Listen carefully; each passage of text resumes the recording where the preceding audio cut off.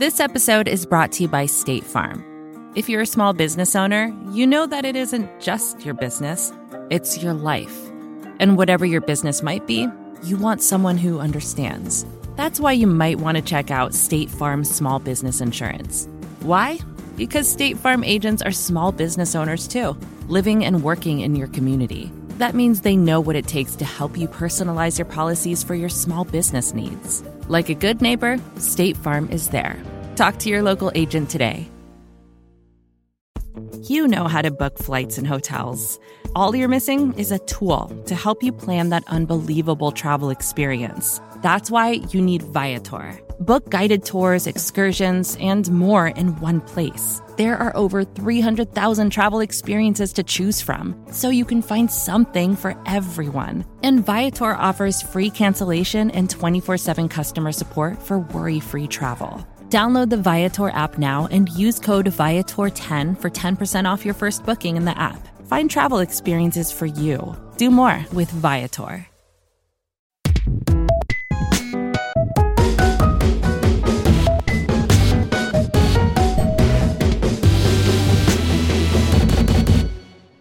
Hello and welcome to the Vergecast, the flagship podcast of Samsung DeX enthusiasts. And me. And Alex Kranz. Hi, I'm Neil. I'm your friend. Alex Kranz is here. I don't know what DeX is. I've used it. You're going to find out. David Pierce refuses to use DeX, so we've replaced him with Dan Seifert, who's going to show us his DeX setup today. I'm the DeX defender. It's coming. Actually, David's just on vacation. Yeah. But for a moment, you thought that I was so hardcore into Samsung DeX that I clipped my friend from his own show, didn't you? Yeah. I would have believed it. It's like, that's who we are now. Yeah. You and Dan are both like very passionate DeX defenders. In different directions. Totally different directions. And David's like, no. Yeah. If you don't have a strong opinion about Samsung DeX, you can't be a pro or con. I'm forming one right now so I don't get ejected from the room. It's going. It's coming. No. David is on a very well-deserved vacation. Dan is filling in for him. Hi, Dan. How you doing? I'm all right. I am not recording through DeX, to be clear.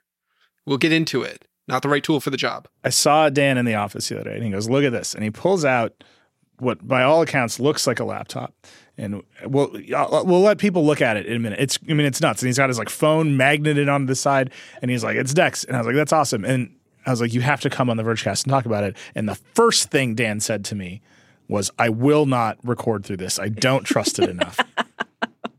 He's just like, nothing mission critical is happening here. Dan, show us your just frankly absurd Galaxy Fold Samsung DeX laptop setup. I'm going to try and show it to the camera as best as I can. But remember, it's a radio show. It's a radio show. So if you're in your car right now, pull over and close your eyes and in your mind's eye, imagine what Dan is saying, or alternatively, pull over and watch this on YouTube. Those are your two choices. Yeah. So this is like not a new thing, to be clear. I bought a Next Dock, which is a lap dock thing. It's been out for a couple of years. This idea has been out for like well over a decade. You plug your phone into it. It's a laptop looking thing, but there's no guts inside of it. There's no computer inside of it. It's just a touchscreen, keyboard, trackpad, battery, and you plug your phone into it. But what I did was I got this magnetic mount. It's like a folding MagSafe mount. So I put a MagSafe. If anyone's been following me on any threads or Mastodon, you might have seen that I put a MagSafe ring on the back of my Z Fold. And then I bought this magnetic mount that I stuck to the back of the Next Dock. And so now I've got a DeX setup with my phone on the side. And it's effectively a dual screen DeX. Yeah. That's what I'm calling it. It's the world's worst Chromebook. Wait, is it a dual screen or a triple screen? It's like, dual. is the DeX? It's dual. See, there's two. Yeah, but the Fold, I almost feel like is a dual screen already. Technically, it's triple screen because the back of the Fold has a screen that's not being used. If I could display something on the screen for people sitting across from me at the coffee shop. I'm actually astonished that DeX doesn't put up a full screen ad on the back of the Fold screen that's like, you're witnessing the power of Samsung DeX. Yes, now go buy a fridge. That would be quite wonderful, actually. But no, it's a dual screen thing. I got my phone on one side. The cool thing about this setup is that you can use the phone as a phone. And that looks like a phone. Then on the other side is the DeX interface. It is also significantly better than what you were rocking. It is such a vast improvement over my attempt to use Dex. The problem with it is that you still have to use a Galaxy Fold. You have to buy this fake laptop. I don't have a problem with that, but Yeah.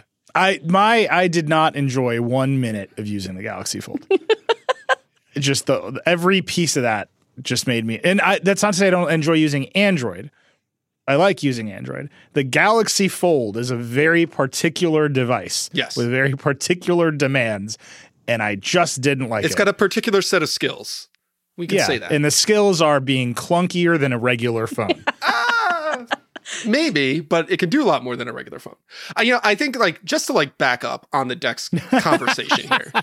I think there are like two things that are appealing about Dex. One is what you've been trying to do, Nilay, which is like I'm going ultra lightweight. I'm just traveling with my phone and I roll into the office, plug into a hotel desk, and I have a desktop set up with a keyboard, mouse, and a big screen there. That is one dream. Yeah. The other path that's interesting to me at least is the setup that I've got here, which is like you could say, well, you're just carrying around as much as a MacBook Air and a phone anyways.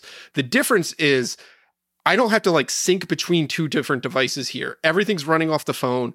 All of my data is running off the phone, and it's using my phone's internet connection. So what this is doing is essentially giving me a laptop-like experience with integrated cellular that I can't really get through Apple or really through a lot of other parties. So that is like the interesting thing. All that said, both paths can lead to madness, and there's a lot of jank involved in either one of them. I just find it pretty fascinating, A, that it works at all, and B, how far it's come since I first experienced Dex way back in like 2018. It is wildly different. You don't find it fascinating. No, you are no. delighted by it. I am. I'm delighted by gadgets, even if they don't work as well as some other solutions. I always get they let me do different DMs things from you about this thing. You're just like, look at it, it works. Yeah, it looks it's cool. very cool. It looks cool as hell. Again, the beginning of my Dex journey started by knowing Dan had been Dex pilled. Yeah, but then what happened when you saw that there was like a fake laptop involved? Well, so first I was like, okay, this is so much closer Yeah, to what I thought I wanted. right. And then he showed me the next dock, which is the most aggressively 16:9 laptop in the world. Yeah. Like the amount of bezel that is on the bottom of that display. You can see it from here. It's a good inch below the display of bezel. You could make that laptop 4.3 just by reclaiming bezel. Yes. It's a lot of bezel. And then it's still Dex, which is clunky and What if you left the laptop at work? And yeah, just bring what if I just had a desk with a laptop on it that I left here, like I used to do in the before time? That's where we're going. But see, if someone steals this one, they're not going to get important Nilay secrets. Yeah. You can't log into it if there's no phone. Yeah, it's just a fake laptop. Look, I know it's the dream is that you just walk around with a cool phone, just plugging it into stuff and having it turn into your thing. Yeah. That's the dream. We all agree that's the dream. 100%. You throw it in the cup holder of your car, the car lights up and it's your phone. Yeah. You can sort of get there, but you have to experience CarPlay. For better or worse. It's great. You come to the office, you throw it on a magnetic charger, like a pad, screen lights up, you're doing all your stuff. Everyone knows what the dream is. Yeah. I get emails by people who are like, I feel you on the dream. And then you sit down and you're like, I have to use this Galaxy Fold. Which again, like the screen is just like a bubbly, wavy experience. I mean, I don't know if it was like your specific one or whatever. No, but like, yours is too, Dan. I mean, so if you look at mine, which I is can a see it full from here. 5. If you're looking at it off axis, then yeah, you can see that crease and stuff like that. But when you're holding it straight on, you really don't see the crease. And when the screen is on and you're like experiencing content, you don't see the crease. It just disappears. It just disappears. Like I've read like 100 books on it this year. The Pixel Fold, which has, I think, the better aspect ratio when it's folded. See, I disagree entirely. Because I want to use it as a phone a lot of the time, and the Galaxy Fold does not lend itself to being used as a phone. No. Because it's too tall and too skinny. So you're always unfolding it. The Pixel Fold at least folds in that direction. And it got a big update this week, along with the rest of the Pixel updates, which we will talk about. There's actual news this week, like quite a lot of it. But we're going to do the first 20 minutes on Dex. Anyway, the Pixel Fold got an update this week that forces any app to work on its version of a folding display at full screen. Maybe I'll try that, but it doesn't have a Dex mode. No, you can't plug the Pixel Fold into anything. It doesn't have video out at all. Like, come on, turn it into a Chromebook. Let's do this. First party decks. What if you just like slap it into The the back flagship of one? podcast of requesting Google make decks. Do it, Google. All right. That's one thing. So the DEX experiments continue apace. I don't recommend them. But if you have strong opinions about DEX, we want to hear from you. 2, and I just want to mention this before we begin. Mm-hmm. There's a big Supreme Court case about the social media moderation laws that were passed in Texas and Florida, which I'm just going to tell you, they're blatantly unconstitutional. Yeah. They're just pure violations of the First Amendment. They are government speech regulations. But they're at the Supreme Court. Supreme Court's going to whatever. Amicus briefs are being filed in these cases. Mm-hmm. One is by public knowledge, which we Those are like supporting briefs, right? the supporting briefs. So not from the parties. It's just people with strong opinions filing briefs to the Supreme Court. So you look at the dockets, a bunch of people are filing them. Public Knowledge, which is an organization that we have talked to a lot. Folks from Public Knowledge you have encountered on The Verge many, many times. John Bergmayer, Public Knowledge, you have probably encountered in our stories or our podcast in the past. He sent me an email today. He's like, you're in our brief. And they cited Welcome to Hell Elon. Yes. In a Supreme Court brief today, which means Welcome to Hell Elon is now part of our government's history. Like it's in the docket on a pivotal First Amendment case. When do you think like law students are going to start having to read? It's required reading for them. When my mom read this, she didn't even call me. She was so upset at the number of F-bombs in the story that she called my sister. And my sister had to call me to call my mother, who then said, why did you use such language? And now Clarence Thomas is going to read that shit. And I'm just anything can happen. That's my message to the youth of America. Anything can happen. But I'm actually these cases are big deals. Mm-hmm. What's inside of it is, do social networks have the right to moderate their networks? Do they have their own First Amendment rights to make choices on their networks? And I think the answer has to be yes. It doesn't matter which side of the aisle you're on. The answer has to be yes, because that way you can get things like subreddits. Yeah. And you need things like subreddits. Maybe you need something like X that is moderated in one very specific way and something that is different and to let people decide. So that's the heart of this case, but it is just very funny to me. I think it's great. I'm very excited for you. I'm just, again, I just hope Clarence Thomas. I describe the Supreme Court in this piece as a group of uncool weirdos. I mean, I think most of them will read that and be like, fair. I hope so. Most of them, not to Clarence I feel like Thomas. I can go through the 9 and be like, who will see themselves and who will, like, Alito is going to be pissed. Yeah. Like, Alito's like, look at these Jordans. I'm cool as shit. Kagan's going to be like, I get it. Understood. If anyone can AI generate for me a photograph of Samuel Alito pointing at his Jordans saying, I'm cool as shit, I'm not sure what we'll do with it, but I will accept it. Just into your heart. just happy to experience it. Samuel Alito and the black Jordans. Okay. There is a lot of news this week. Let's start with Google. We've already been talking about Google. Big news this week. They launched Gemini. It's the new AI model. They've been talking about it for a while. They started talking about it even when they launched Bard the first time, even at I.O. They were saying we have this new model called Gemini. They've been doing demos of it. It is finally here. It is obviously meant to be the big step change competitor to ChatGPT, in particular GPT-4. Yeah. David talked to Sundar Pichai and Demis Hassabis, who runs Google DeepMind, the head of AI over there. They keep talking about benchmarks, which I would like to get your opinions on. We've reviewed many products. Yeah. There's an importance of benchmarks in the world. I don't know what an AI model benchmark is, but they talked about it a lot. They talked about 30 it a out lot. of 32 benchmarks, Gemini beats GPT-4. That's like a gamer's nexus number of benchmarks to run. Yeah. I don't know, man. So we should talk about that, what that means, and if that is a useful measure for us as we can figure out like how all of us should evaluate different AI systems. But that is their claim. 30 out of 32. Sam Altman, you're back. Guess what? You got fired again. Like, I don't know. Sundar told David that eventually Gemini will be integrated into search, its ad products, into Chrome. Like, this is the thing they're going to build on. It's in Bard. You can play with Bard. I want to talk about Bard in a minute. And then the main thing about Gemini is that it is multimodal from the jump. Right.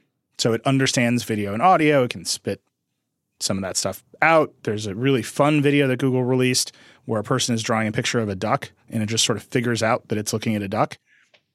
Cool. That's cool as hell. It would I would posit that hot dog, not hot dog, again, remains the baseline framework to understand the entire AI industry. That's a duck. Yeah. You know what I mean? It's a duck. So it's cool. It's like fun to play with. It's cool. The addition of multimodal capabilities is what really happened this year in AI. That was the big step change. And then obviously Google has new chips. It's more efficient. They're excited about all that. The multimodal stuff, that's not actually live for most people. That's only like for like businesses, right? So these are the three models. Yeah. So there's Gemini Nano, which runs only on the Pixel 8 Pro. Mm-hmm. And Google's very excited about this. Now the phone is the best phone for AI. Yeah. So it's only on Pixel 8 Pro. It's Gemini Nano. That's the smallest version of the new model. It can run on the Pixel 8's tensor processing, all that stuff. Then there's Gemini Pro, which is what you can go use in Bard today. Right. And then there's Gemini Ultra, which is not out yet. Okay. But that's the one, like, because the Pro version is still just in Bard. Like, that's the only way we can currently access it. And Bard is still just text-based. Yeah, the Pro version is still a chat bot type of thing where you type in, it gives you typed responses back. And Ultra is the one that involves vision and pictures and video and stuff like that. And you're right, Alex, that is like the difference now. And so we can't really experience the multimodal aspect of this just yet. Ultra is coming out next year, according to Google, and it will most likely be used for the more enterprise applications that are the higher demand, higher intensity stuff. Well, that's the part that like Google is the most excited about, like over and over again. Yeah. Besides that and the benchmarks, they're like, yeah, it's really fast and you can do all this stuff, but you can't see any of it yet. It's the new thing, right? Like the chat interface we've had all year with Chat GPT-4 and the others, as well as Bard. So like a better chat interface is great. Appreciate it, but like the new thing is the multimodal thing. So that's understandable why Google is most excited about that. That is like the thing that if you want to put your like predicting hat, like a robot is going to use a multimodal LLM AI interface in order to navigate the world. So like that's like the exciting future-y stuff. So I get it. And that's basically what Demis said in our piece. You can see how we would get to robotics with a model like Gemini, or at least they can see it. What we can see is Google Bard. Right. But you can see how a robot looking at something would be able to make some interpretations of it, spit out some new commands, and go. So this brings me back to like, how do we evaluate this stuff? I've been thinking about this a lot. You've been playing with it a whole lot too. I'm addicted to playing with Bard because there's nothing funnier than asking a Google product how it will impact search. It's just like they got to dance around it. So I think playing with Bard is really interesting. I think the connection that Bard has, or lack of connection that Bard has to the Google search generative experience, is really interesting. Mm-hmm. So Bard is supposed to be a pretty self-contained experience. Yeah. You open the chatbot, you ask it for stuff, it can summarize things for you, it can watch a YouTube video for you. Again, huge problems with that idea. Like, if the robot's watching the YouTube video for you, does the YouTube creator receive any money? I don't know the answer to that question. I don't think Google knows the answer to that question. Cliff Notes knows the answer, probably. Maybe. So I've been playing with Bard a lot. So far, Bard just has confidently hallucinated at me left and right. Yeah. I asked it why a Google executive would be upset at The Verge. I won't name names this time. You can go look at my Threads post. And it like made a list of answers, and then it confidently hallucinated, complete with a link to YouTube. Yes. A Vergecast interview that has never occurred. It just took us to the Vergecast channel page. Oh, thank you for the promotion, Bard. Great. But that to me is so nuts. And then I asked, why did you do this? Yeah. And it apologized to me. Like, I'm very sorry. I misinterpreted some facts. I assumed this had happened. I read some like titles of other Vergecast episodes, which random, like not even relevant, like even in the realm of relevance. And it's like, but it turns out on further examination, like, this didn't happen. And I was like, why do you do this? And I was like, every day I'm getting better. Like, that's what I say whenever I do, like file a really bad blog and I get hard edits. I'm like, don't look, I'm working on it. Every day I get better. I didn't read the source material. Yeah. I'm very sorry. I'm very sorry. You put that up against 30 out of 32 benchmarks. And it's like, wait, there's only one benchmark, right? Yeah. Does it lie to you all the time? Can you trust what it says? I don't think they're benchmarking that. It appears not. I think they're benchmarking things like, can it do math? Right. Because a lot of the benchmarks seem to be around coding. And so there was a ton of coding benchmarks. And that's really where it sounded like Google is the most excited about it, is it's going to put a whole lot of coders out of jobs because it can do it as well or better. And then not a lot of conversation about the hallucinations, which for me and you, and I think most people is like, that's what I actually care about.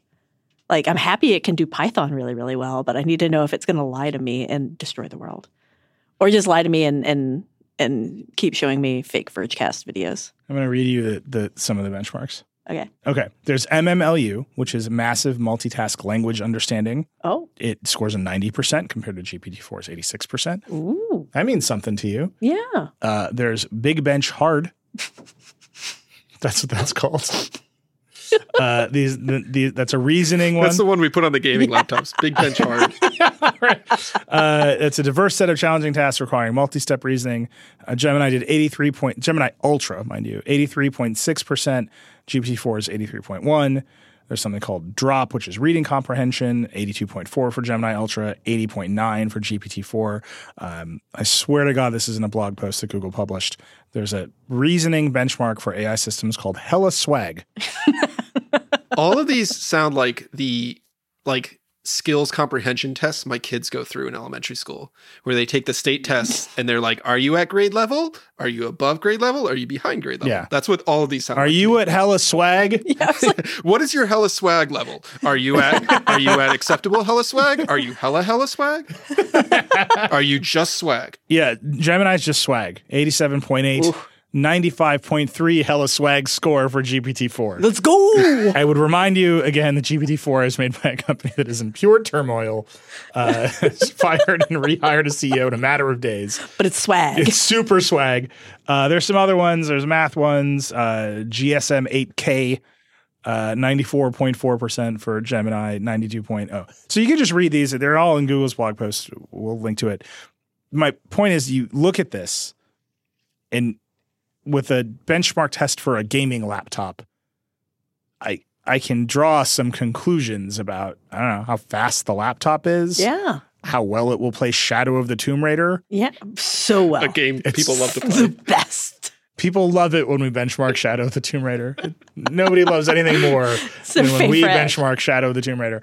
But those things are related to what you might do. Right. And I'm just reading these benchmarks for Gemini, and I understand why Google's proud of them. Yes, it is true. On 30 out of 32, the number in their column is blue. And on 2 out of 32, the number in GPT's column is blue. That's great. You won. It doesn't mean anything to me yet. And then in actually using the product, I find myself saying, well, if I can't trust it, it doesn't matter. Yeah, it reminds me of the battery benchmark testing. Yes, I was about to say the same. Like manufacturers do rundown benchmark tests. All of them do this on laptops, mobile devices, whatever, whether they're Apple, HP, Dell, whoever. And they will come out saying 22 hours of video playback time, which means nothing when my laptop dies in 5 hours of me using it. Well, because for work. you look at it and you see there's usually an asterisk, and it's like, we've turned off the Wi-Fi, we've turned off the Bluetooth, we're we've just turned off the looping a video. Soul. Like, yeah, the screen might not even be on, but we did it.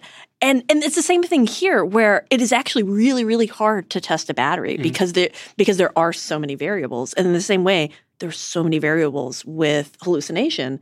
So it's really hard. They can't even figure out how to make something to test if it's hallucinating. How are they going to make a benchmark to test if it's hallucinating? Yeah, I mean, I think it is fascinating that they have a benchmark for understanding infographics. I think that's cool. So someone had to come up with that benchmark. Yeah.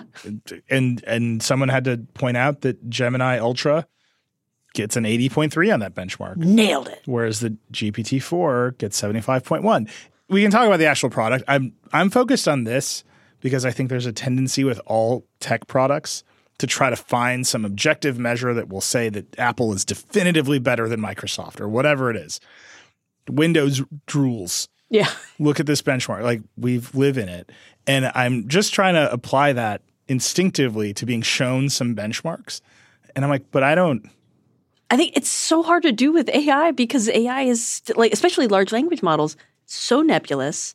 It is so vast, right? Like the amount of stuff it's ingesting and then that it can like recreate is enormous. We are very close to being like, I'm going to measure Gemini's skull and tell you how smart it is. Yeah. Right? Like it's like right there. It's like, do we want to do that? So there's just some weirdness here. But at the same time, knowing that one of these is good or worse at decoding infographics.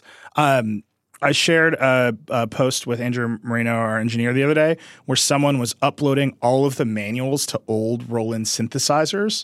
To that GPT, would be something you two would talk and then about. asking it how to make the sounds on Cure records. And it would just read the manual because those manuals are impenetrable. Yeah. And it would just like spit out some settings for various songs. That is the coolest shit in the entire world. Were they Yes. accurate though? I don't know. It was just a Threads post about somebody who was excited. Cool. But it's like, I'm certain it got closer than if you were just ice cold reading the manual, right? Especially a manual that's impenetrable. I mean, if it gave you some like Depeche Mode settings when you asked for the Cure, that would not be very good, right? I mean, that would cause a holy war. Let's be very That's careful. my point. But there's just some of that which I think is so cool that these tools can do. And I don't know how to evaluate a company telling me – I don't know how to make the connection between the benchmarks are better and the capabilities are better. I think it's because it's hard for them to do. So they're like, okay, well, I can lean on benchmarks because this is like something I can actually say. I don't have to just be like, doesn't it feel nicer? Which you get a lot of times with gadgets. They always are like, give me those subjective things. And largely with AI, it is largely subjective. Like, okay, yeah, it's cool that it can do Python and stuff better. But the big stuff, the stuff that most people are going to be using it for, is all that the subjective stuff. And you can't test that. Like, it feels like you more have to do like a research project. Like, it's more like anthropology or something, I feel like, than it is like mathematics and computations. Right. Do these models have different personalities? Right. Are they better at different things because their cultures are like, you do start to get into some very deep questions about the nature of intelligence. And then you're like, someone asked it if I was handsome, and it was like, it like literally said like beauty is in the eye of the beholder. And I was like, well, you got a little bit of personality there. All right. I see how it is. Like, damn. Yeah. It's like his contributions are vast, but no. So anyway, people should play with it. I'm curious what people think of it. There is obviously the future of Google's business is here, right? The future of the search business, which is the cash cow for Google, is sitting right in this product. And I still don't know how that's going to work. And I don't know if Google yet knows how it's going to work. How is it working in the Pixel? I haven't tried the Pixel version yet. And I'm just curious, like, so the Pixel 8 Pro there's two things today. It's auto summarization in the Recorder app and Smart Reply in the Gboard keyboard are now Gemini Nano. okay. Yeah. I mean, And you can really feel that 29th benchmark yeah. Like, when you're using Smart Reply in the Pixel 8 keyboard. I mean, look, those are auto reply, auto complete. That stuff is really important. mm-hmm, that is true. Like, But the AI stuff they've been doing in the Recorder app is neat. And like for, a lot of our reporters like it. Like a lot of our reporters are like, oh yeah, I'll use a Pixel phone to just record because I don't have to worry about all the wide variety of transcription services that cost a lot of money and also use AI. Yeah. So you can just do it that way. That's genuinely useful, but for a very small group of people, I imagine. Google is always thinking about the journalists. hardworking journalists of the world when they make the Pixel features. But if you're recording a meeting and it summarizes the meeting for you and that gets meaningfully better, that's great. And if that happens locally and you're not sending your enterprise work product off to a cloud service, that's good for you. Going to do all my CES briefings this way. It's just like throw the phone down, be like, talk to this robot. Let's It'll go. summarize what you have to say for me.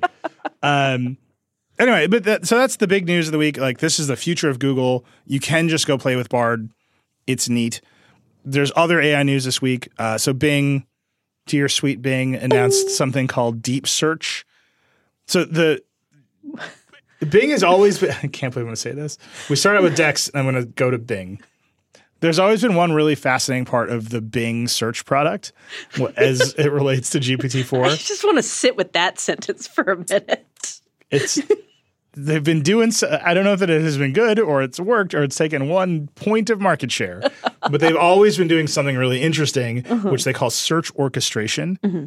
Now what it's going to do is take that one step farther. It's going to read your search query. Microsoft's example is how do point systems work in Japan? It's going to figure out all the things that could mean, and it's going to go search for those things and lace them together. So you can figure out if you mean credit card point system or weird social credit systems or whatever it is, and it's going to lace those together. So it'll take more time, but it's actually sort of like expanding your query for you Yeah. and doing a bigger, deeper search of the web I mean, which I think is fascinating. Yeah, I feel like, looking at it and seeing what they did there, I think that's a great example of the loyalty programs because it is something huge. It is nebulous.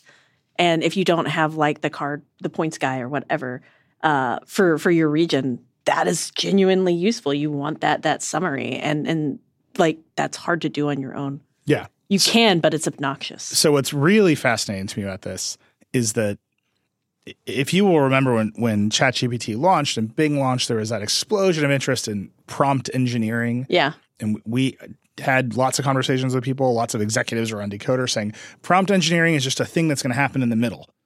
There need to be other Joanna kinds of interface. Stern just did that great piece on prompt engineering. Yeah, and there's this theory that's like that's like a flash in the pan moment. Yes. And then you look at what deep search is doing, and it is mechanically taking your query to the Bing search engine and rewriting it to be a longer prompt. So it takes how do point systems work in Japan, and it rewrites the prompt to Bing as provide an explanation for how various loyalty card programs work in Japan, including the benefits, requirements, limitations of each. And then it goes on. It's like a full paragraph long prompt. And you see that Microsoft has learned that it should just automate prompt engineering for you. And that's how it should constantly talk to the LLMs. It's another job claimed by AI.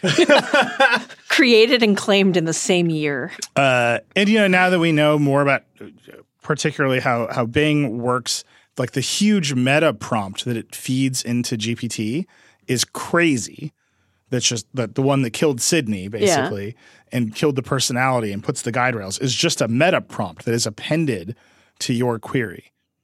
And so I don't know if that's how Google is managing Bard. I don't know if like that's how they all work, but this is very much how Microsoft is starting to manage Bing, which is fascinating. It's hysterical. And this deep search tool is just like kind of an extension of that. Yeah. Well, and I appreciate that it's pretty candid about it. I'm curious, like in practice, how often it's going to show you that whole search prompt so that eventually you can figure that out and be like, okay, well, so I just do a whole paragraph now instead of being like, tell me how to fix it, which is probably useful for people. I mean, I would do that. I don't know. I'm sure most people would just be like, tell me how to fix it because that's faster and easier. But. Yeah. So, but the race to your point, the race to just answer the question continues apace. And I think for Google, the Gemini stuff is exciting. It shows they're in the game. They're excited about it, very obviously. Sundar, did a press tour, the whole thing. But how they turn that into money is still a huge open question. Yeah. And I just don't know the answer. But if the end result is you ask the LLM a question and it just tells you the answer, whether it's going through this like secondary prompt engineering exercise or not, or it's passing the hella swag test, or whatever it's doing, they got to put ads in there somewhere. They got to make some money. I have seen some people say they think that Gemini Ultra will be a subscription product, the way that GPT-4 is a subscription product and GPT 3.5 is not. Or how Grok is a subscription product. Grok also launched this week. Yeah. Don't. It's fine. Last two little bits of AI news, then we take a break. Apple also made some AI news this week, which is the first time Apple has made any AI news, really. Baby steps. Baby steps. They released a new model framework called MLX that allows you to run various kinds of models in various coding languages like PyTorch on their chips using their memory architecture ideas. I bet that was an internal tool that they were like, it's good enough. We can now make it public. Because that's been a big deal at Apple is they don't want to actually use all the other AI tools, but they want their own AI tools. Yeah. So they've been having to like, how do we build our own Bard and Gemini and why are these names all? Well, and Apple is also leaning more into the open source world. Yeah. So if you're an open source researcher, you want to use Meta's Llama, which is open source. You want to run Apple Silicon. You now have a framework to do that Apple is providing and supporting. Will that get you anywhere? Like, I don't know. I'm curious to see how well the Silicon handles it because just how different all the different architectures handle AI. And it's particularly like that stuff is like the Apple Silicon is very specifically built for a specific type of processing. And it's good at the other stuff. We've seen how good it is with video. And I'm just really curious if that translates as like GPU kind of translates. I think you're right. Like Apple has very particular GPU ideas. Yes. But they also have very particular neural engine ideas. Yeah. And we've just never seen anyone attack that part of their chip to go head to head with like an NVIDIA because AI all they have GPU. to do is say like, it opens your phone real fast. It's really good at it and it's super smart. And it's like, cool. I have no way to ever test any Apple product. That's why we do Here's this. what you do. You run Shadow of the Tomb I was like, that's why we got Shadows of the Tomb Raider. It's the only thing that works. The only way to test an Apple product. Okay. And then the last little piece of AI news, I would just remind everyone again and again and again, these companies are running rampant with copyrighted information to train their systems. No one knows if it's legal. They are insistent that they are. But all of them, all of this money, coin flip, fair use lawsuit, could take it all down. It is just true. It's a total coin flip. You might have some opinions. I have some opinions. Our company has some opinions. Sundar Pichai has some opinions. I know Satya Nadella has some opinions. I've asked all of them, and they're like, "Yeah, the legal process will have to pay out." Getty Images lawsuit against Stability AI is now going to trial in the UK, and they obviously have sued here too. The law in the UK different than the law in the United States. This is just a gigantic time bomb in the middle of the AI boom. Is that no one knows that this training data is fair use. Again, I have an opinion. I think it is probably not. And I am not that person. That's not how I came up at all. It was just a surprising opinion for me. But the idea that you can just take all of this stuff, just hoover it up and somehow create billions of dollars of value for your users out of it. That seems wrong. Without any return, just on its face. It seems like you're going to go to a court with that argument and something there is going to happen that you cannot predict. Yeah. Weird. Just weird. And so we'll see. I don't know. The courts are not predictable. We're all going to get like 50 cents for our tweets. Yeah, that's what's going to happen. Sorry, here's your 50 cents. We used your tweets. Google has to send you a penny every time anybody uses Bard. But man, those fanfic writers are going to make bank. And the lawsuits are just going to keep happening because in particular in this country, fair use is not a precedent-setting decision. Every single fair use case evaluated on its merits, de novo, like it's supposed to be case by case. It's in the law. So you can just keep filing the lawsuits until something else happens. Could somebody just make a law at some point? One would hope. I don't know if you've been paying attention to the state of our government. Just fix it. Doesn't seem likely. One day. George Santos is on Cameo. That's the state of our government. He's not in the government anymore. Well, he's on Cameo. Yeah, just good pivot. All right, we got to take a break. I'm going to sign up for Cameo. We'll be right back.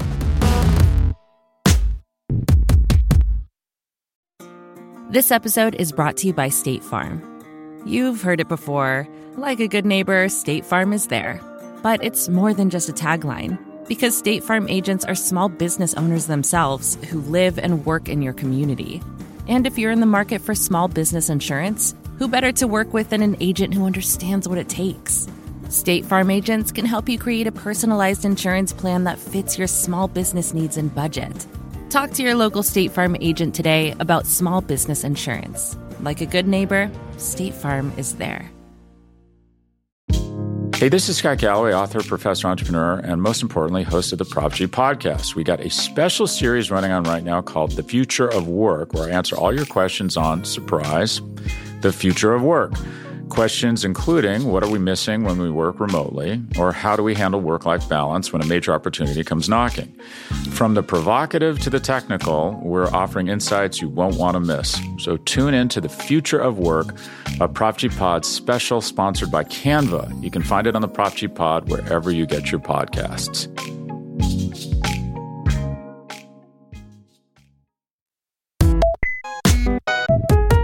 All right, we're back. All right, we're off the AI benchmark news. Yeah, we're now done. It's time for hacks. Hacks and cracks snacks. And freaks with a PH.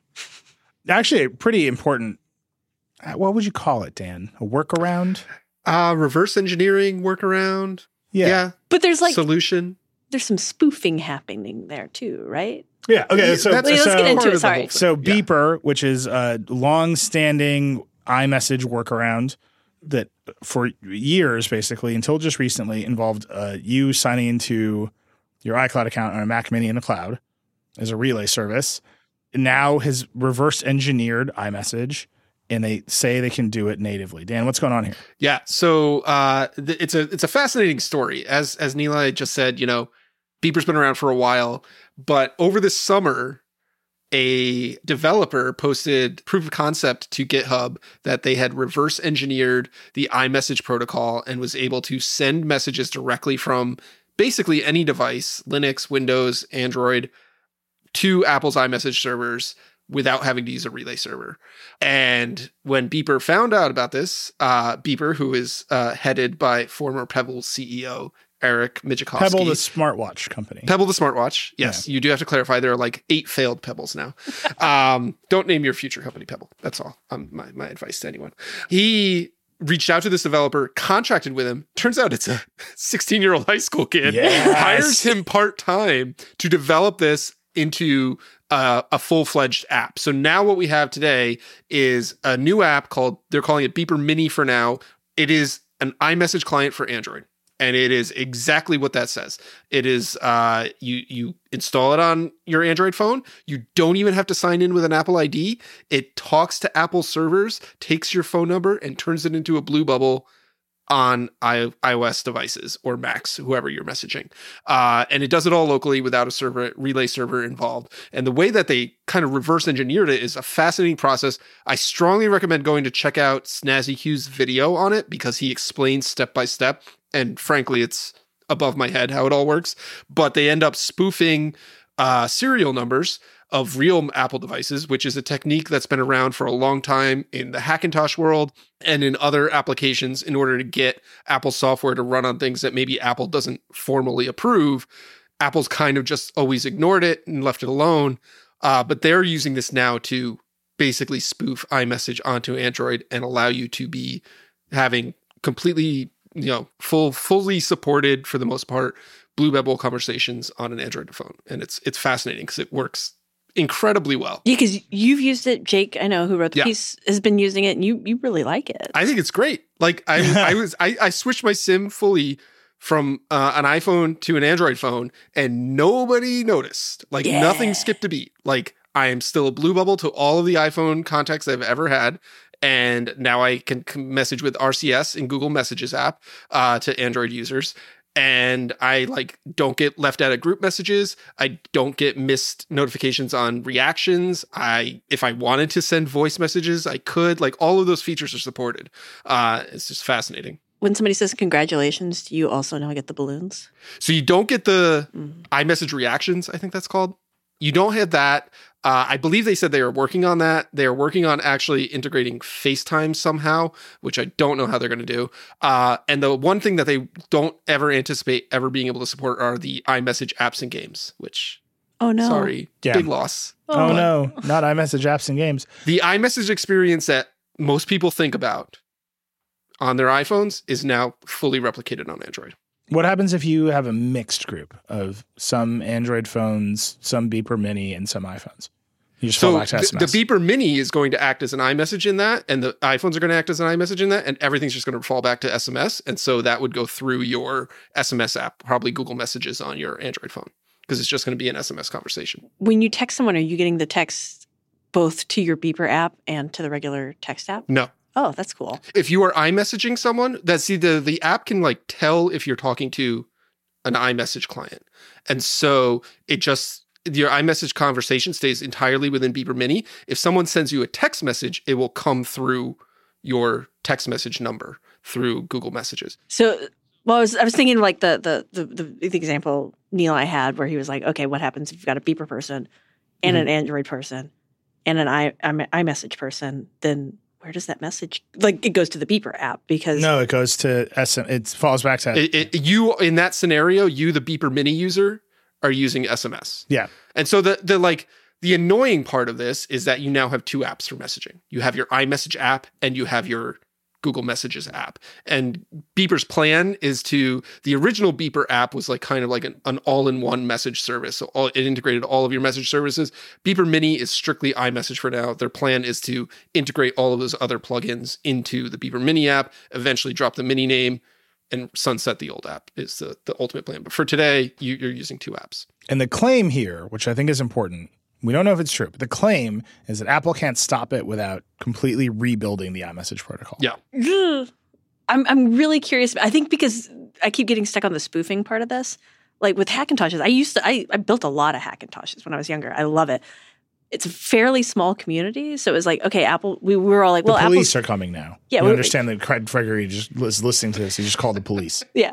My poor dog's getting arrested as we speak at home. But But it was super easy to do. It was a lot of fun. But it was also understood that like it's a very small community, so it wasn't really a big deal, and it wasn't like a bunch of money was exchanging hands. You weren't being like, build me a Hackintosh, because as soon as you did that, Apple came down you. Well, so the difference there is with Hackintoshes is usually you have to go acquire Apple's software and install it on a device, and there's no real legal way to get that software if you're getting like OS 10 Leopard or whatever without getting it from Apple, and Apple's not going to give it to you if you don't have a Mac, so you have to like basically torrent it. Well, that's why we all, like everybody I knew who did it had a Mac. We just wanted to also have a tiny Dell Latitude. Can I tell you a story from my youth? Yeah. So there was a company in Florida called SciStar. Do you remember this? Yes, I do. And it was like two kids, and they figured out how to build Macintoshes, and they did an early like internet marketing campaign where like, take down the man, run OS 10 on your SciStar. We can do it. And they had all these like, I would call them Reddit caliber legal theories. Yes. About how it would be legal and how they would defeat Apple in court.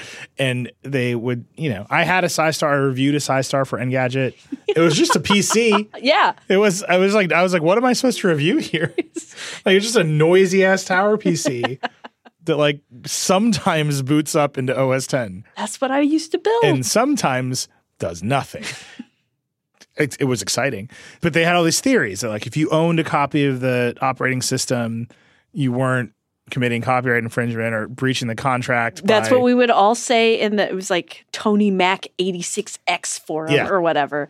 We'd all be like, oh yeah, we're fine because we already own it. Like I went out and I had the physical copy of each CD for the OS that you could have until they stopped distributing them. And we were like, we got this.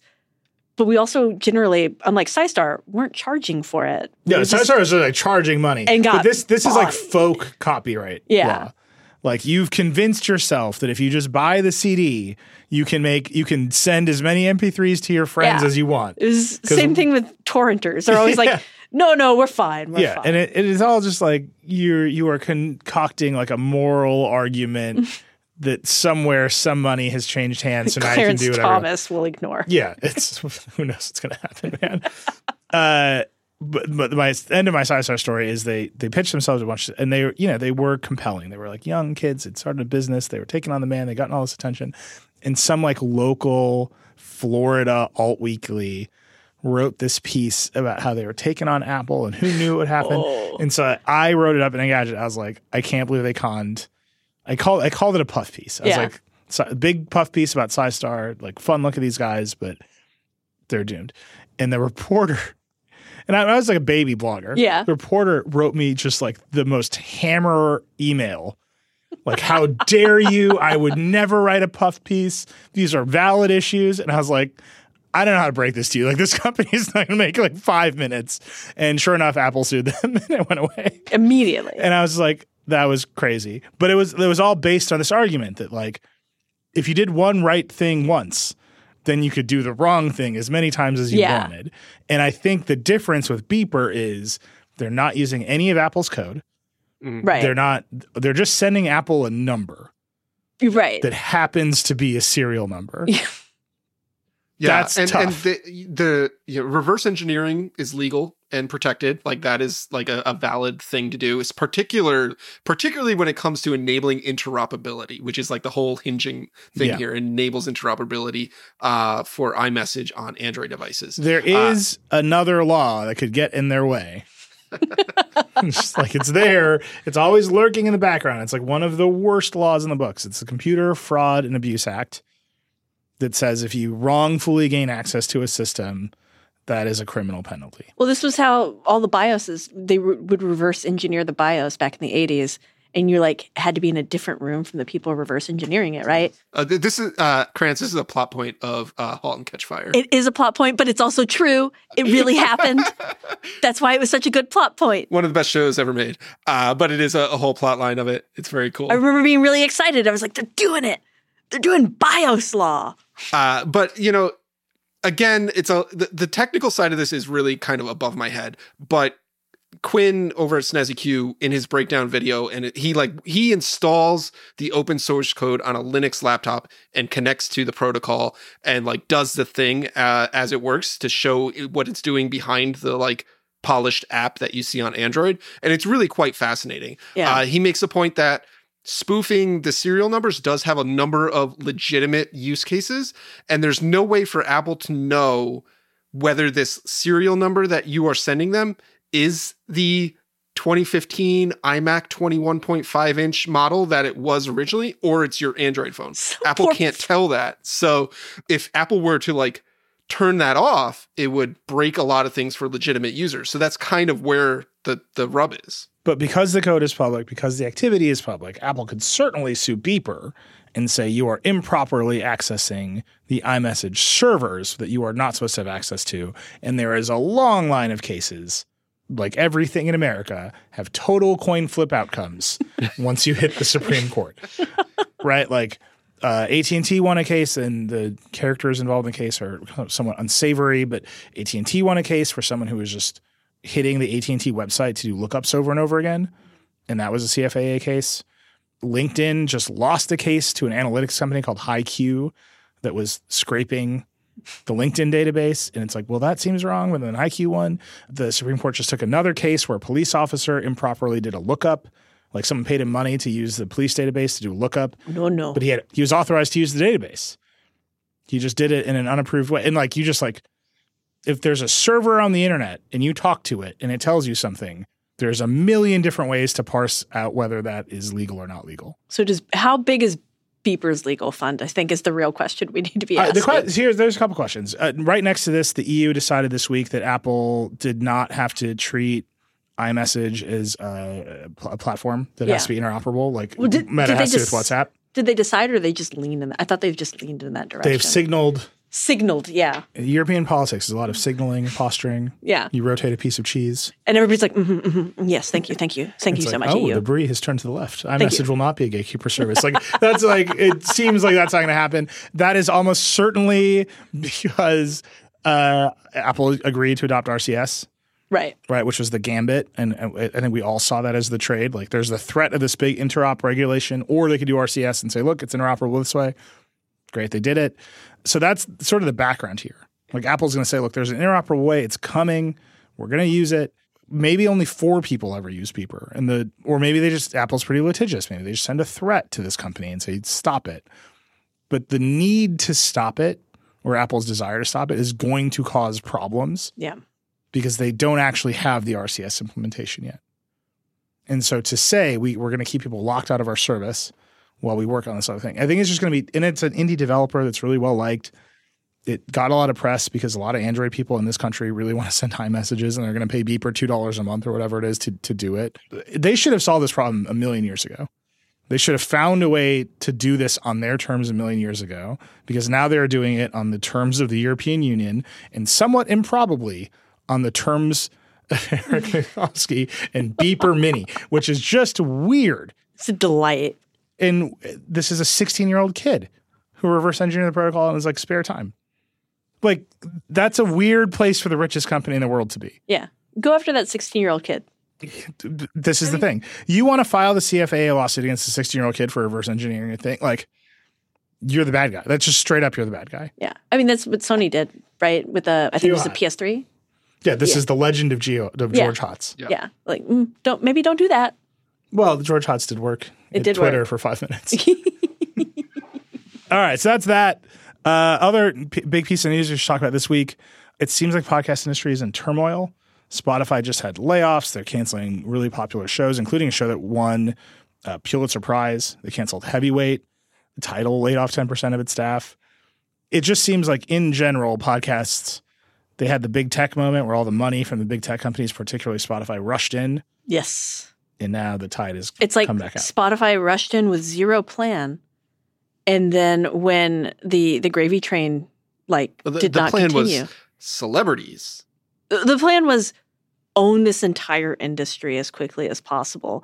Like, grow so fast, so big that nobody can stop us and we're a tidal wave.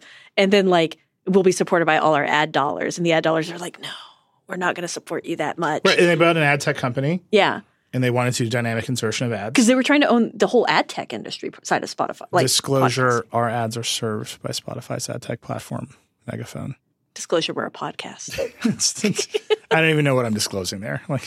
someone uploads this to this thing and we use it. It's great. Someone else runs the ads. But it's true. There's your disclosure. The whole story to me is they thought they could take a big, rich, open ecosystem and turn it into a very closed one. Yes. You could turn Spotify and the open podcasting ecosystem into something that looked a lot more like YouTube. And I think it just didn't work. Yeah, I 100% agree. I think they failed. Like, and we all kind of knew this. I remember Ashley Carmen, now at Bloomberg, broke a lot of this stuff about Notable Spotify. trader Ashley Carmen. Yeah, horrible trader, but came on this very podcast like, 2 years ago talking about this. And we were all like, ooh, this doesn't sound like it's going to work for Spotify. It feels like they're just ignoring everything else about this and why this is a bad idea. It feels like we were all right. High five all of us 2 years ago. Yes. Yeah, I mean, obviously they've held on to Joe Rogan. His deal is up for renewal, we have been told. So we're tracking that. Did not hold on to Prince Harry and Meghan. Meghan and Harry didn't make it. There's something interesting there. The tech industry loves to talk about going direct. Yeah. Like, loves to talk about going direct. You don't need these journalists at Pexi. And it's like, if you go direct and you have nothing to say, no one will listen to you and you will have gone direct to no one, which is truly the Harry and Meghan story. Like, they're out of things to say. Yeah, they did the book. We were all like, thank you. This is actually all we wanted from you. Yeah. We just wanted the tea. And I'm not even someone who, like, I'm Indian American. My people have fled the British twice. Like, we just get out. And I do not care about any of this. But it's like, even the people I know who do care, and we have them on our staff. Liz Lopatto and Sarah Jog love some royal family drama. And they're like, whatever, we're done with this. And like, that to me is, you need some tension to tell a good story. Yeah. And like, you buy a bunch of the celebrities directly, you're not going to have any tension. Every celebrity podcast is like a celebrity and then someone else just needling them. Or the new trend now is it's the D-list celebrities that were on the shows with the really big folks. They all get together and then talk trash about the big folks. Yeah. And then sometimes talk about like how they slept with the entire cast. And you're like, a lot of Disney Channel. We're like, why? Don't get into the podcast scene, guys. There's so many like Disney Channel. We're ending this tell-alls. podcast before we go that way. Yeah, we won't do that. It's wild though. That's the new trend for celebrity podcasts. Yeah, well, all of that seems like it didn't work. Just to be clear, like Spotify burned millions of dollars on this. They torched Gimlet, which was a darling. It was failing as a company, and obviously they sold to Spotify for tons and tons of money that they had no plan themselves to gain because they were failing as a company. So good on them, but it also broke Gimlet. It broke Reply All. It broke the culture of that company. At some point, like, the mergers are just bad. The acquisitions are just bad. And I think this feels like they bought Gimlet, they bought Parcast, they bought Anchor, they bought Megaphone, and they had no plan to munge them all together. They bought The Ringer. Yep. And the plan to munge them all together seems like it just failed. Yes. But the stock is up, and they turn their first ever profit. And it's like, is that all that matters? Well, if you like money, yeah. Yeah. I don't think podcasts are going anywhere. You can see some of them are still growing. You can see money is flowing to some categories in them. But it feels like we're returning to a much more sustainable place to grow the podcast industry. It was very unsustainable for a while. And now it's going to be like, we're only going to support podcasts where people actually say something interesting. Maybe. And also Joe Rogan. And then the other thing Spotify and all the other big podcast players are doing is they're focusing on chat shows, influencer, the solo podcast where the influencers just rant at the screen, but it looks like a podcast. Yeah. A deeply fast, like that's a media PhD. That's going to be my spinoff. If there are any media PhD, any media studies students out there pursuing a media studies PhD, I would read your dissertation on the one person podcast where they just talk the whole time. What do they do? I like to talk. Yeah, I do. I love same. it. That's my favorite. the AM radio model, right? Like that was the Rush Limbaugh model. It was the Alex Jones model. Just talk to the microphone for 3 hours straight. Yeah. I'm just dying to know in podcasting to do that on your own and then to like close your laptop lid and be like, I did it. Good job. There's something in there about like that personality making that kind of content with that kind of distribution that I promise you is a PhD thesis. I'd read it. Like there's some feedback loop in there that I just want to know more about. Just send it to Neil. Send it to all of us, honestly. I want to read that too. Well, do it. Go get your PhD. That's what I'm telling you. That's a good use of money. And then Tidal, obviously laying off its staff. Again, another Jack Dorsey brilliantly managed company. Yeah. Love it. It had Beyonce for a while. It did. And then last piece of little media news, and we'll take a break. Apple is munging together its iTunes Movies and TV Shows app into the proper Apple TV app. So now we have to use it. And it was already sort of done that way. Yeah. So it's just like, they're just like cleaning up the crumbs. Like the people who haven't really touched their workflow in 20 years are going to be like, oh no, how am I going to like watch my old Aquaman episodes from 2006? That sucks for them. But also the rest of us have been living now where you just use the one app. Yeah. I'm judging Plex. people. What I'm doing what is, you mean is Plex. Alex's No. Plex app. it's the Apple TV app. Sure. By the way, there was a piece of news this week, very distressing. Sony is just deleting TV shows that people bought Yeah. on PlayStation accounts. We're going to talk about it later. We'll take a break. We'll be right back. We'll talk about that. Another day is here, and you're ready for it. What to wear? Check. Breakfast, lunch, and dinner? Check. Planning for what's next and how to save for it? That's where Bank of America can help. For your financial to-dos, Bank of America has experts ready to help get you closer to your goals. Get started at one of our local financial centers or 24/7 in our mobile banking app. Find a location near you at bankofamerica.com/talktous. What would you like the power to do? Mobile banking requires downloading the app and is only available for select devices. Message and data rates may apply. Bank of America NA, member FDIC. This episode is brought to you by Shopify.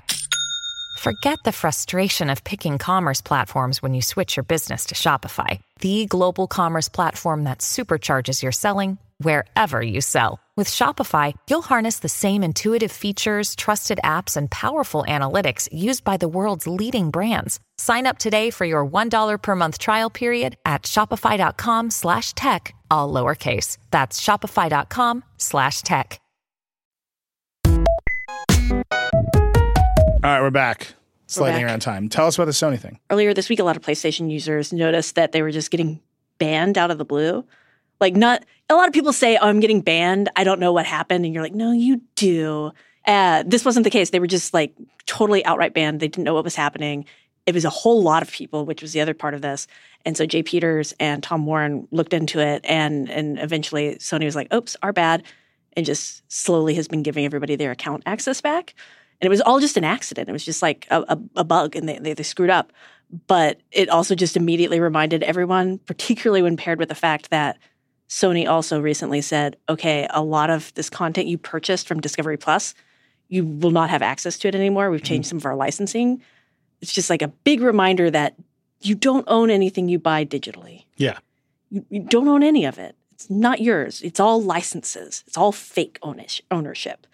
And Sony just accidentally reminded their entire like customer base, which is not what you want to do when you're highly dependent on all of them buying shit on your stores. They just radicalized a lot of people into buying that disk drive. Yeah, which is Maybe this is all a plot to get people to buy an external disk drive. yeah. They're just trying to like move those disk drives. They're like, all right, you're Like losing someone it all. opened a closet, like, we have a lot of Blu-ray drives.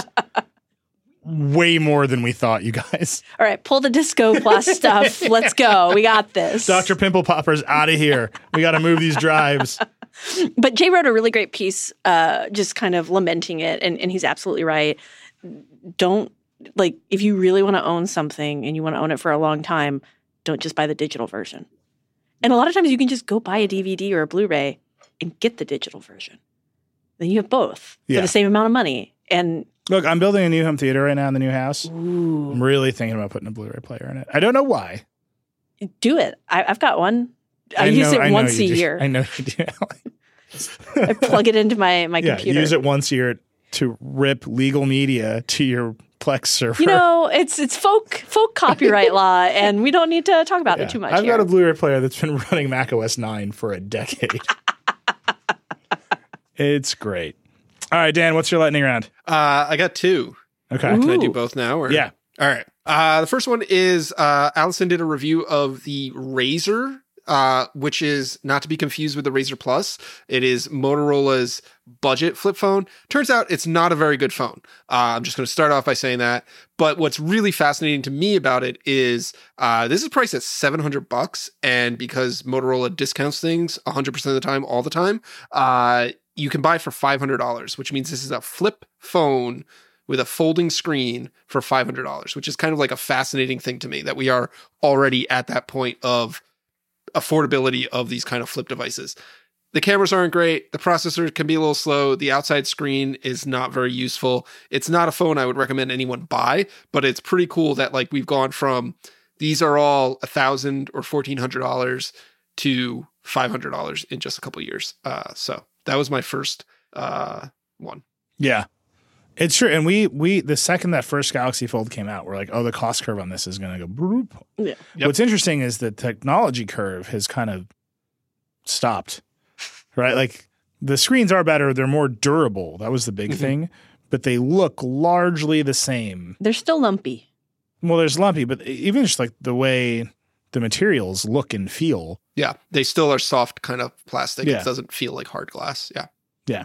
And that was there was a lot of talk about bendy glass in the beginning. Do you remember this? Yes. Ultra thin glass. Yeah. Yeah. Where is it? Well, it's all in there. It just that what the way they work is there's a layer of ultra thin glass, and then on top of that is a soft plastic screen protector, and that's what you touch, and that's what provides that kind of not so great tactile experience. As with most things, technology, you kind of like make it better and keep the cost the same, or you can keep it the same, bring the cost down. And we are very much on the keep it the same, bring the cost down part of the curve.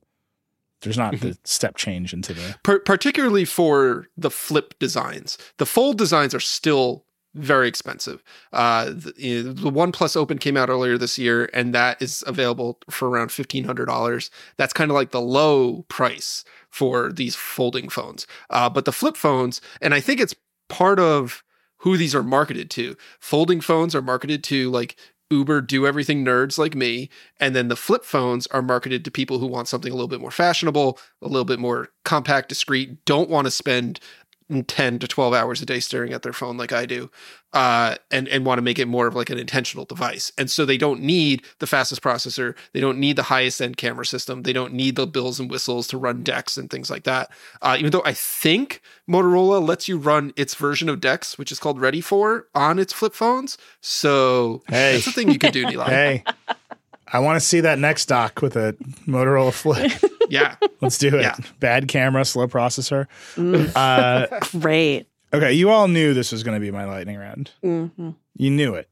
There was no choice except for this story to be my lightning round item, which is the photo of the woman in the bridal gown. Like I saw it, and I as soon as the news broke, earlier this week, I was like, No, so the news broke a couple of weeks ago. Did it a couple of weeks ago? And then OpenAI happened and we forgot about it. Yeah. So there's a photo of a woman. She's trying on a wedding dress.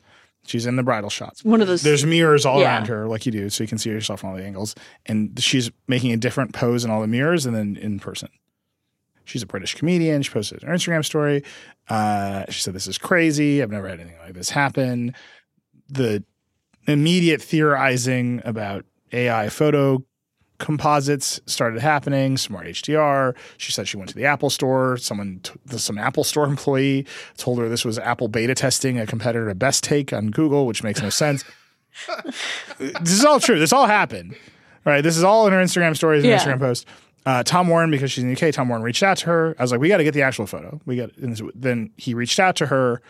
He got the photo. We were talking about it. Then the OpenAI news broke.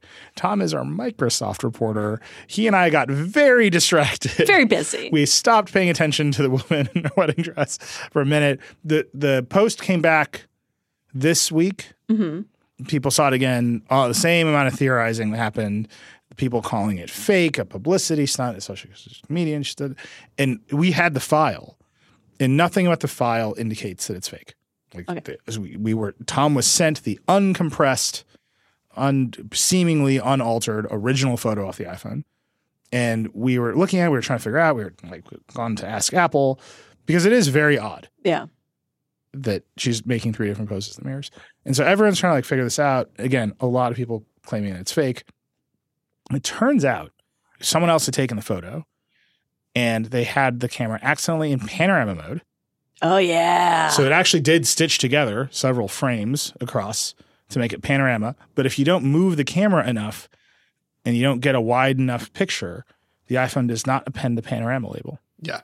The only tell, and I think there's a YouTuber iFondo. His name is Farouk. He's the one who kind of like popularized or told the world about this reasoning, how it worked. But the only tell is that the resolution of the final image is not the same as the resolution that is captured by the sensor.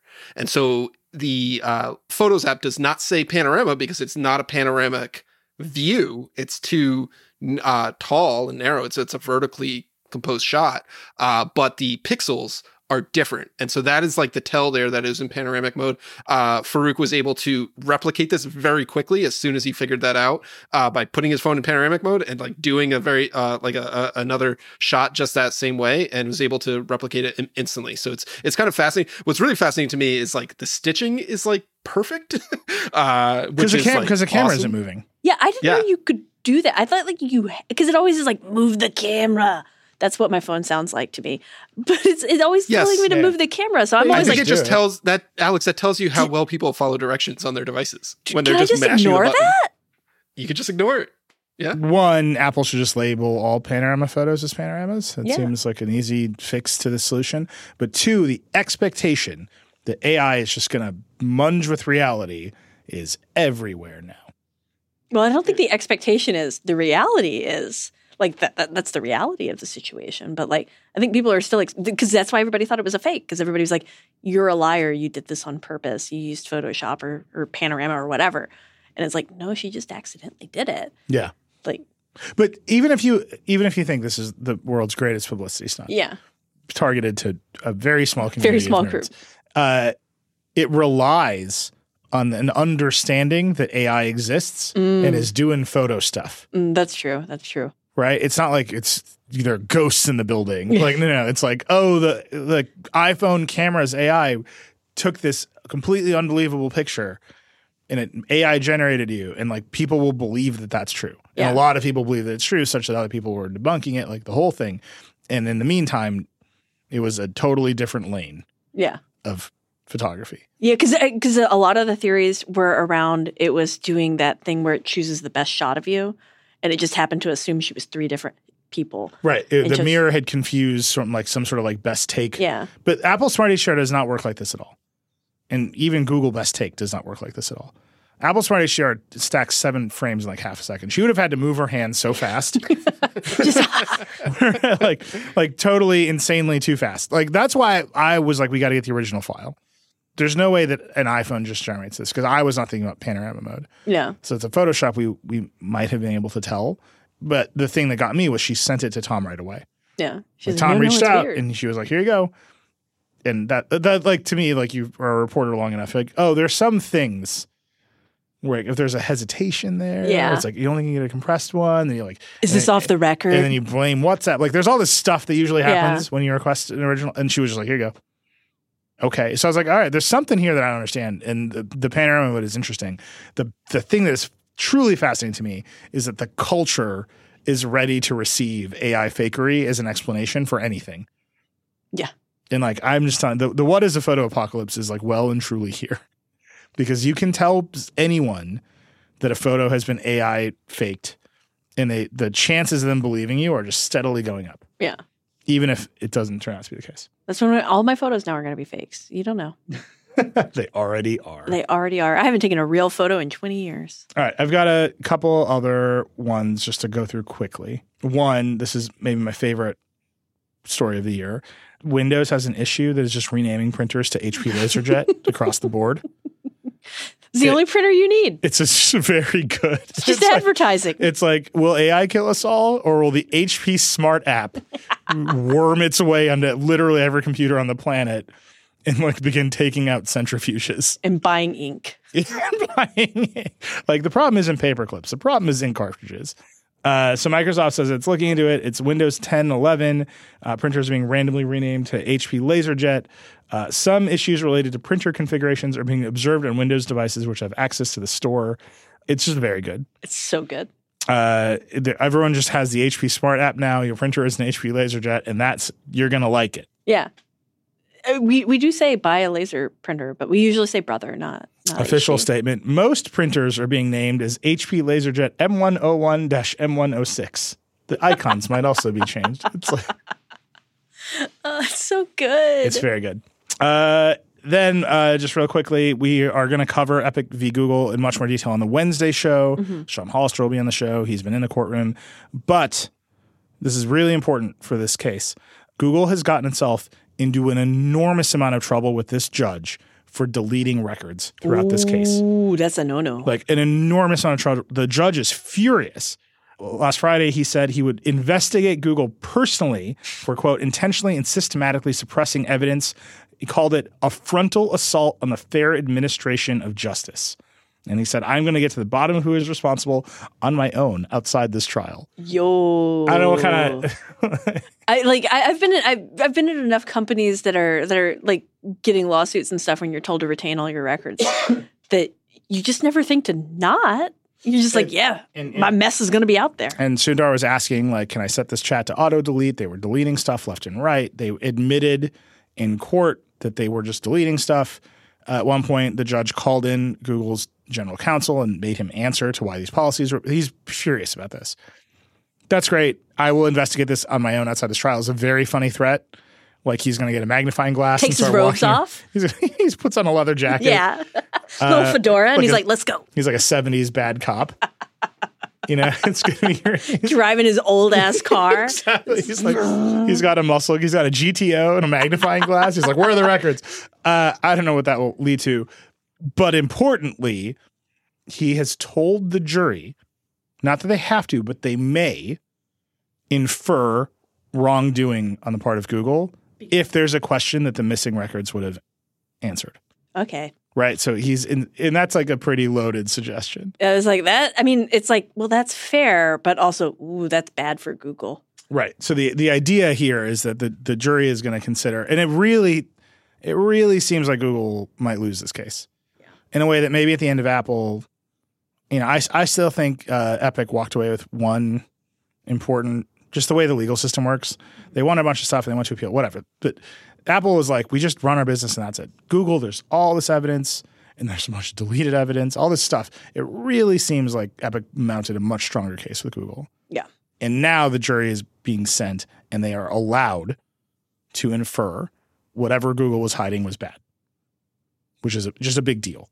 It might come to nothing. It might not come to nothing. It's just worth noting the judge is furious. Like this is the shadiest thing Google has done, and the judge is furious about it, and he has told the jury about it. And it's going to make all the appeals really messy, too. Because I just assume they will all be appealed, whatever the decision is. Oh, whatever the decision is appealed. It all just what you appeal is the law. Yeah. Okay. So the facts remain the facts, and so and this is why you don't delete your records, right? Yeah.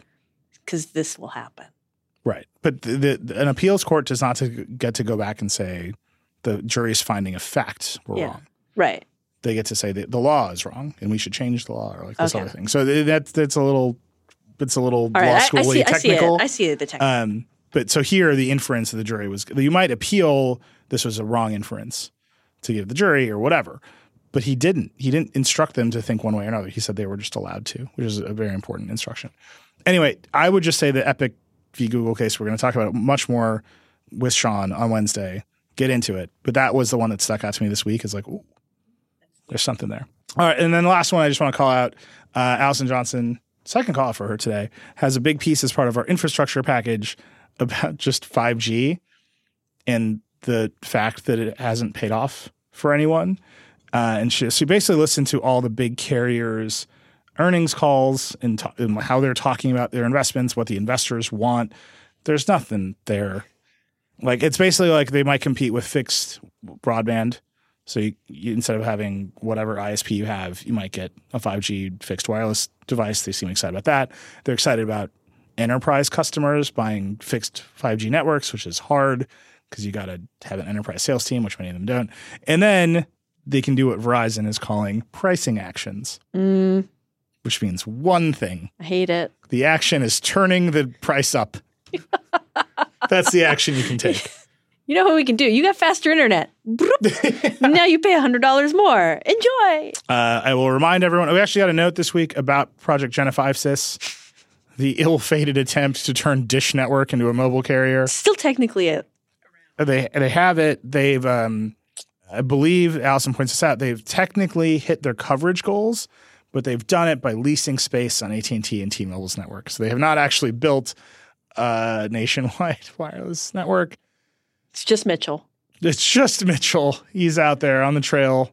Our own wonderful Mitchell Clark, who we tried desperately to use Project Genify Sys. This whole thing was a boondoggle. Yeah. It cost a lot of money. It put all these carriers in debt. It consolidated us down from 4 to 3. Well, 3 in Project Genify Sys. And now we're doing pricing actions. Like, we should just see it for what it is. You should read Allison's piece. We'll link to it. It is great. It is very clear-eyed and direct about what has happened in a way that is not just me ranting and raving. It like makes the argument really well. It's good. You should read it. Send it to all your friends. And Lena Khan. And then whatever carrier you have, switch to another one. That's my advice. That's my end of the year advice for Vergecast listeners. Whatever you have, just switch to another one. Make them all feel it. Be like, why is this happening? Oh, just do the churn. Yeah, just turn them up. Churn moment. It's a churn moment. I'm just saying we just got to create the appearance of some competition. Yeah, yeah. I really am excited to go to AT&T. I'm not. No, I'm just thinking about this advice. That seems You're hard. like, no, don't actually do that. I don't. Just do whatever feels right in your heart. That's the Vergecast, everybody. That's my message this holiday season. Whatever's in your heart, do it. Oh, speaking of the holidays, by the way. Yeah. Holiday Spectacular coming up again. We've done HDMI.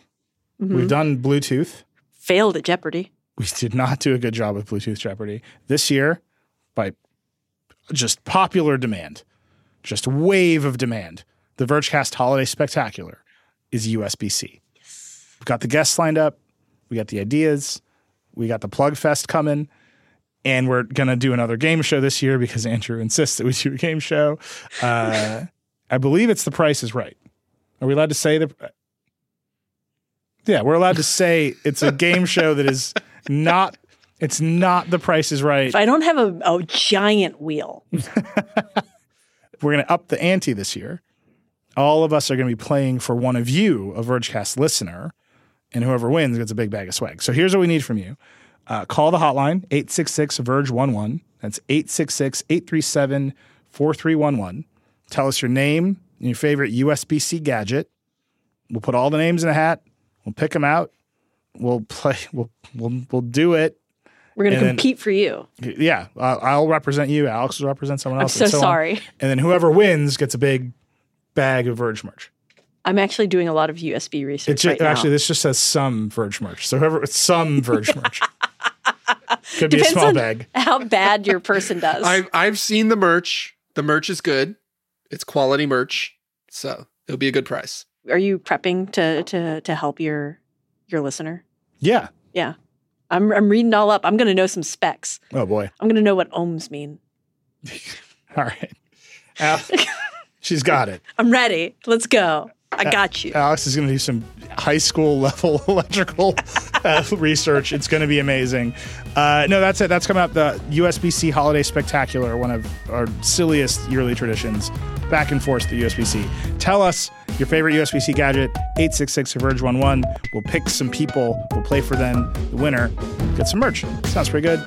Call the number. That's it. That's the Vergecast. Rock and roll.